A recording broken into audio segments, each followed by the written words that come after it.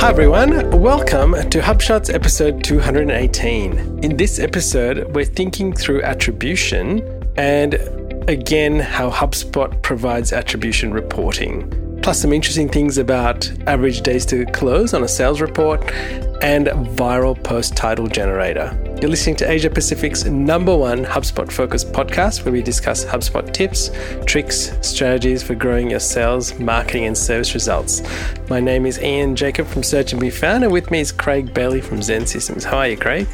Oh, I'm really well, and so much to get through in this episode. Tons of notes, tons of little mini shots as well as long shots, and thanks to the people that have replied and said that they like the new get everything, all the show notes in an email each week. So just a reminder, folks, to sign up on hubshots.com. Now, listeners, before we progress, it was Craig's birthday a week ago. And so if you do hit him up on LinkedIn, say happy birthday. And happy birthday, Craig. It was a bit odd not seeing you on your birthday this year, but hopefully the next one we will. Thank you. Yep. Another year done. That's right. Hopefully we're all a bit wiser. All right, on to our growth through the week, Craig. And this is about thinking about attribution. And you've gone into depth here. So I'm going to hand it over to you to talk about it because there are many types of attribution. And listeners, you would have probably encountered this if you've done Google Ads, for example, before. And they talk about different attribution models. But now in HubSpot, we're seeing what we're probably used to is first touch attribution, but now we're seeing all of these different models being introduced. And how do we make sense of it? So Craig's going to walk us through that and what the different models are. Yeah, well, look, I'll just take a step back because I've been trying to get my head around attribution lately. I mean, we've talked about it on the show a number of times before. I feel for many people, it's just this academic topic and it's very hard to actually get meaning. I think most people will say, oh yeah, we want to know attribution. They've got a notion of what it's about and how it's potentially useful. But there's other things that get in the way. The big one is they don't have enough data, so attribution analysis is kind of meaningless. And as we'll discuss later in the show, it's like if they're not tagging it correctly, so you're not even getting the right data to analyze. But also I think it becomes overly complex. And so I will start by saying simple attribution is where you start. And this can be as simple as people saying, you know what, a large percentage of our revenue comes from people who use an iPhone. At its simplest, I'm sure data analysts and attribution specialists wouldn't say, oh, that's not attribution. What's the attribution model? Where's the last touch of the linear No, that's its simplest. And if that's an insight you pick up, iPhone users, then that's valuable. That's actually actionable. But then what we're really getting into is this idea of journey attribution. And this is, in some ways, it's the Holy Grail. We want to look across a person's entire journey, and not only one person, but many people, and work out what parts of that journey are actually providing value to them and pushing them on to be a customer, i.e. revenue that comes along. And that's when it gets really hard. We'll look at this in the next shot. But then even further down this attribution rabbit hole that we kind of fall into, there's activity attribution. So it's not only, oh, they touched this ad and then this page and this form and this social post, but then it's, oh, sales got involved. How many activities did sales need to provide, as in phone calls that might not have even been answered, and then finally connected? All of that kind of activity attribution. That's when the real gems can come out. And I know this is what businesses are aiming for, especially some of our big corporate clients. They're like, here's questions I'll ask.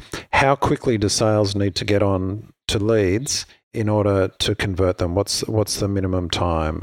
How many calls do they need to make? Oh, what combination of calls and assets? Oh, what kind of content, if they're viewed, makes a sales call more likely to close? Like, these are hard questions to answer, but it's worth knowing that that's the end journey or the end result that we want to get to. We're not even close to that yet, but HubSpot, as you can see when we go into the next shot, they're actually on their path. That's the path they're heading down because they know that's where we want to get to. So just to summarize, I think this introduction, attribution, if you can get something actionable, even the simplest attribution that's actionable, go for it. Don't feel embarrassed that you're supposed to have some complex analysis and lots of data sets. But two, just be aware that with great data, it does start unlocking the potential to gain these insights. And therefore, being across tools like HubSpot's new attribution report builder is going to be valuable in the future. All right, Craig, on to our quick shots of the week. And the first one is HubSpot adding an extra export option. And this is in account and settings default. And you're able to get a log of all the users logged into your HubSpot portal, including HubSpot staff. Yep, they're getting much more transparent on who's jumping into your portal and doing stuff. So this was good to see. And also, Craig, in saying that, there is an option in the settings to actually allow or disallow HubSpot staff from logging in as well. Yeah, that's true. And, I actually went through this with HubSpot a couple of weeks ago. I was like, what can you actually see in my portal? Can you see all the emails? Because I'm logging all my emails in there. And I asked them, can you see my emails? Can you see the threads? And the response was no. By default, HubSpot staff can't. They can see that there was an email, but they don't see any of the details, don't see subject line, definitely don't see the thread. However, there are overrides in particular cases. So an example might be a legal issue or something like that. But by default, yeah, they can't see any of that. So just in case people are wondering, if HubSpot has, and this includes HubSpot support, if they're in your portal looking at something for you, they do not see emails. Good to know. And the second one is a HubSpot blog. And it was recently in July about the topic of how to write a blog post, Craig. I thought this was so good because it shows... this is my takeaway. It doesn't matter how old or done to death a topic might be, if you prepare and show a fresh perspective, perhaps in a different format or a better format that adds value, don't assume everyone's an expert like you are. There are beginners entering the market every day. And finally, Craig, there is now 3.96 billion people, that's more than half the world's population, using social media. So Facebook is the leader by a big margin, followed by YouTube and WhatsApp, which is another Facebook property. So it's really good to know. And I was actually shocked because you put this in the notes and then I heard it today and I was like, wow, this is like a whole game changer in terms of people that you can reach. So there you go. We've passed a magic number there. That's right. And so they're what we're calling our quick shots, and they've got links in the show notes. Down in shot 12 later in the show, we've got our big shots. This is in-depth recommended reading. We don't have time to cover it in the show, but that's another reason why you should sign up and subscribe to get the show notes. All right, Craig. Now we're going to talk about the HubSpot marketing feature of the week, which is the HubSpot attribution reporting, which we have covered before in episodes 168 and 176. I thought we'd revisit it because it has been getting a bit of a push from HubSpot lately, and also some things that caused us a bit of alarm back in episode 215 where they're deleting some old attribution reports. But let's start this by saying, if you don't have good data, don't even try to use the attribution reports. So good data equals useful attribution. So some quick gotchas before we even look at the reports in HubSpot. Things like making sure you're tagging all your traffic. If you're sending traffic from social, make sure you're tagging it, by which I mean the UTM parameters, things like that. Paid ads is another great one. Email, make sure there's proper tracking. If you're sending from HubSpot, that's all done automatically. But if you're using other set tools, you need to track it all. Simple things like the number of times there's links in email signatures and they're not tagged so that people can't tell. So if you're not actually tagging your traffic, then your attribution reports will be, hindered. Now, Davis has a good post on the HubSpot blog, and he reminds us that when we're looking at attribution reports, we need to have a goal.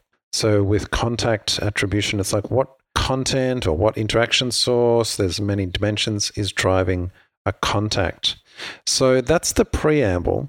And then we've linked out to good HubSpot knowledge base as well as Davis's blog, where they talk you through how to set up the report. So we're not going to go through how to set up a report because their knowledge base does a good job of that. The only thing I want to highlight is this dimensions. When you've set up the report, you're just going to report, settings, custom report, blah, blah, blah. But it's the dimensions, and there's a bunch of different dimensions. So things could be campaigns, they could be referrers, they could be interaction sources. That's the one we're going to discuss in today's show. But this is the key element that you want to look at. You're wanting to drive into what's driving a contact, and is it content? Is it a type of content? Those kinds of things. And we've got a screenshot here. Now, what's your takeaway from this screenshot? Ian, we're chatting about this before the show. You talking about the no value, Craig? Well, talking about interaction sources. Like, it's just a mess of numbers. Correct. It's kind of like, how do you make that actionable? Are many of your clients using attribution reporting? No, Craig, they're not. What's the reason they're not using it, out of interest? They're just not up to that stage of, I guess, asking those questions, and some of them just don't have the data to I'm sure data is the most common reason. And for most of our clients, we're not going through it with them because, it's just not meaningful. I've got a screenshot in here in the show notes, which shows we've gone interaction source and drilling into social. And when you look at the numbers, it's really hard to know what's the takeaway from this. How do you actually make this actionable? And, well, I'll give the example in this case, like it's paid social is a big driver. But what we're finding in this particular client is that paid social is often their first interaction. They often sign up and become a contact. So it's like, well, the attribution report doesn't give us a lot of insight that we didn't actually realize from, well, just knowing that social drives traffic and signups.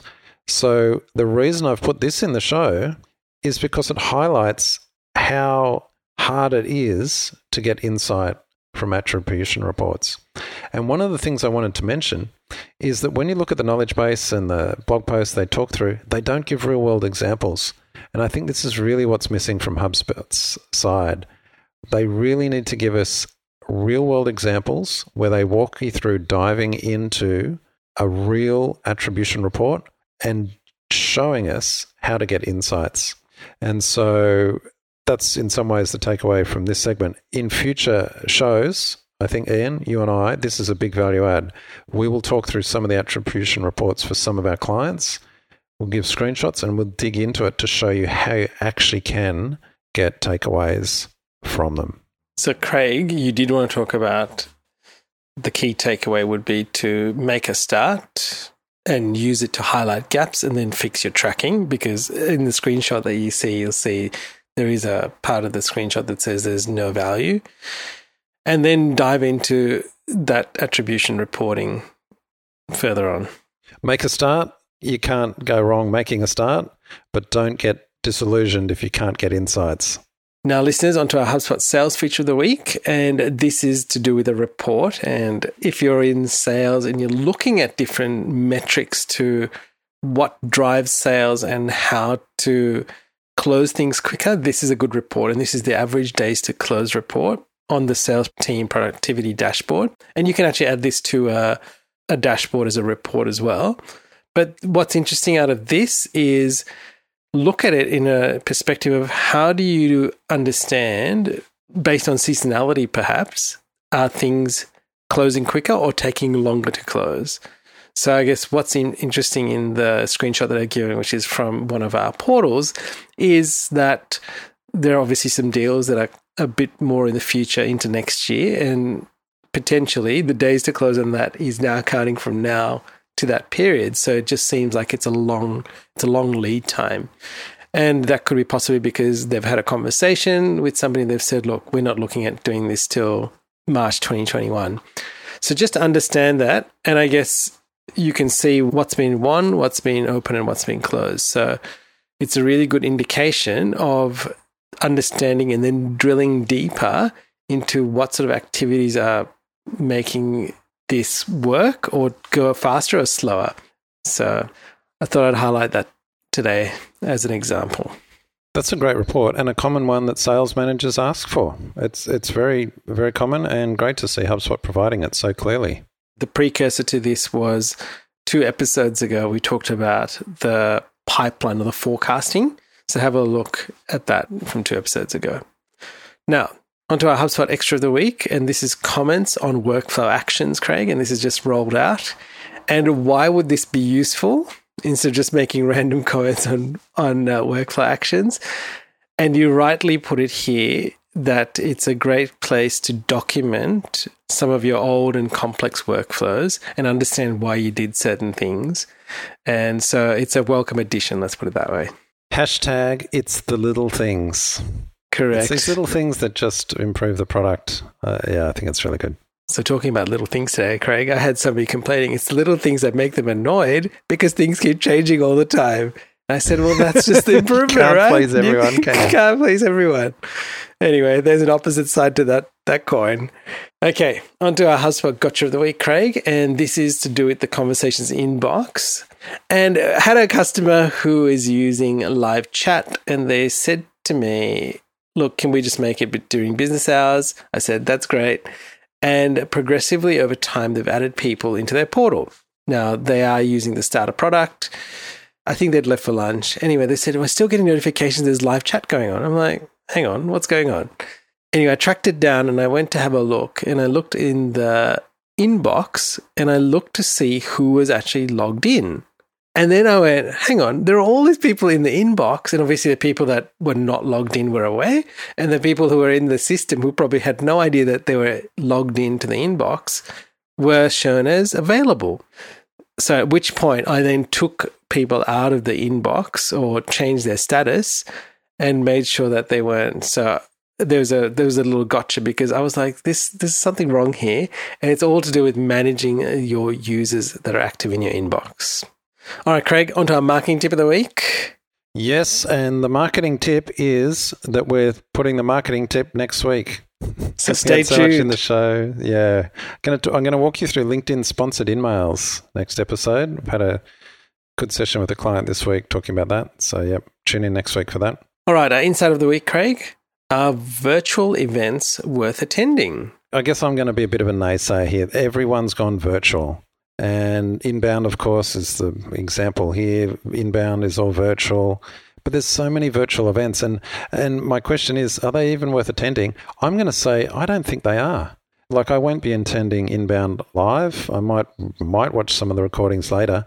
But really, here's my reasoning. I think I can get much better value paying for high-quality training from expert teachers. And so I'll pay for training. But you know what? I actually reckon sometimes you get better from just the HubSpot Academy, going through one of their courses. There are exceptions. So, for example, when Chris O'Donnell's doing his product announcements, yeah, I would tune into Inbound for that. Correct. But for all the other sessions, I'm going to be hard-pressed to stay up, first of all, late at night, given the time zone here, to attend for something that I haven't seen before. And so I'm not confident it'll be great. It could be a waste of time. The other thing about training, and I do this podcast as well, I can watch at double speed or 1.5 times speed. You can't do that with an online event unless you're watching recordings afterwards. And so my feeling is that virtual events are going to burn people out. And I suspect a lot of companies just won't do them. Everyone's jumped on the bandwagon and doing them now. Of course, they've had to adapt, and well done to all the companies that have changed and pivoted to do that. But are they worth attending? I'm going to say most of the time they're not. That's my opinion. I know you have a different opinion though, Ian. What's your opinion? Correct, Craig. And this week I have been attending live because we're doing some video training, Grow with Video Live, which is happening in Las Vegas. So under normal circumstances, I guess I would have gone to Las Vegas to learn and to meet other people. But I've been on this, so I've just done a day of it. And it's been interesting. So I guess time zone is a big factor here. And I was thinking, how am I going to do this? Listeners, I put a screenshot of what's available in the portal because it is online, how people are interacting. And it's kind of been interesting. They've tried to replicate, if you think about Inbound, they've tried to replicate, here's what's coming up, here's how to interact, just the same that they would run on the screens at Inbound where they're saying, use this hashtag, take a picture and send it to us. So they've tried to keep that. They've actually done a good job of recording all the intermissions. They've kept all the sessions quite punchy, which has been really good. But yes, you know what? At the end of the day, I was sitting in my bed watching it, and I got to a point of the early hours of this morning. I was like, I've just had enough. I need to sleep for a little while before I get to work. Then I was thinking, yeah, you know what? Like, it was kind of half an event, but rightly in talking to you, I could essentially have just gone, well, I'll just watch the replays, right? I'm not sure, and I'm undecided. Like, yes, I want to stay up to watch the product announcements, but everything else, I could probably take it or leave it, to be honest. It'll be interesting to see whether all these virtual events survive into future years, because I think the in-person conferences won't. Half of them won't come back. Well, not for a long time yet, but the virtual conferences I think will die out. People are just going to get sick of them. However, the flip side is there's a race to zero, race to the bottom for these online events. It's kind of like webinars. Have we chatted about this on the show before? I could never understand why people attend webinars. I'm like, just go to YouTube and watch it, and you can watch it. Like, I can never understand why people sign up for webinars and then attend the webinars. I can understand sign them up just to get them sent later or the link later maybe, but, webinar. It seems like all these online events, they're just like webinars maxed out. It's like, why who attends these? Well, obviously lots of people do. I realize I'm in the wrong and the minority here. I just don't get it. But it also shows that if you've got an event and you need to be engaging with people, that if you haven't switched over to an online or virtual event, then you are behind. It's not like a virtual event is special these days. It's just table stakes. So if you do need to be playing in that level, then you must have your virtual event game on. Now, Craig, you've got your lol of the week. Did you see this viral post title generator? You can go to the link and you'll see the code they put behind it. It just pulls together random words. Look at some of these ones. 85 precious timer puzzles that will set your genie free. 92 tense dominoes pizza puzzles that will make you popular at school. Like, it just randomly makes these up. I'm sure I used to see articles like this on BuzzFeed and stuff. You see it. It was just junk. And anyway, folks, this is a joke. Or is it? You know one I liked? 6 innocent timer tricks which are guaranteed to help you find true love. Anyway, let's continue on, Craig. And they have a Chrome extension as well. All right, on to our quote of the week, listeners. And this one is from... Oh, no, hang on. You missed the resource of the week. Dishonest marketing examples. Oh, yes. Did you see this?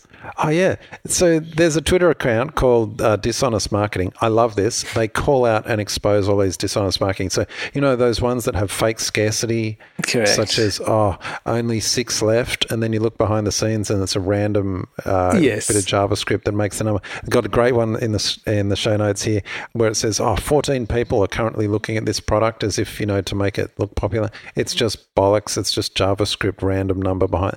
I love how they expose this because I hate that stuff. I hate all that fake, bogus. It's dishonest. It is dishonest. So following that. But yeah, they've got the Chrome extension, which tells you when you're on a site, it tells you whether it's being dishonest. I ran it across the HubSpot site and it highlighted 11 instances of hyperbole. Right. 2 neutral words. So hyperbole is like, because we say, the podcast, it's perfect for marketing managers, and they've gone ding ding, that's hyperbole there. Stuff like that. No, luckily, we're not doing anything dishonest, in the real sense. But yeah, it's pretty good, pretty funny. So there you go, listeners. Download the Chrome extension and have a little chuckle throughout the day.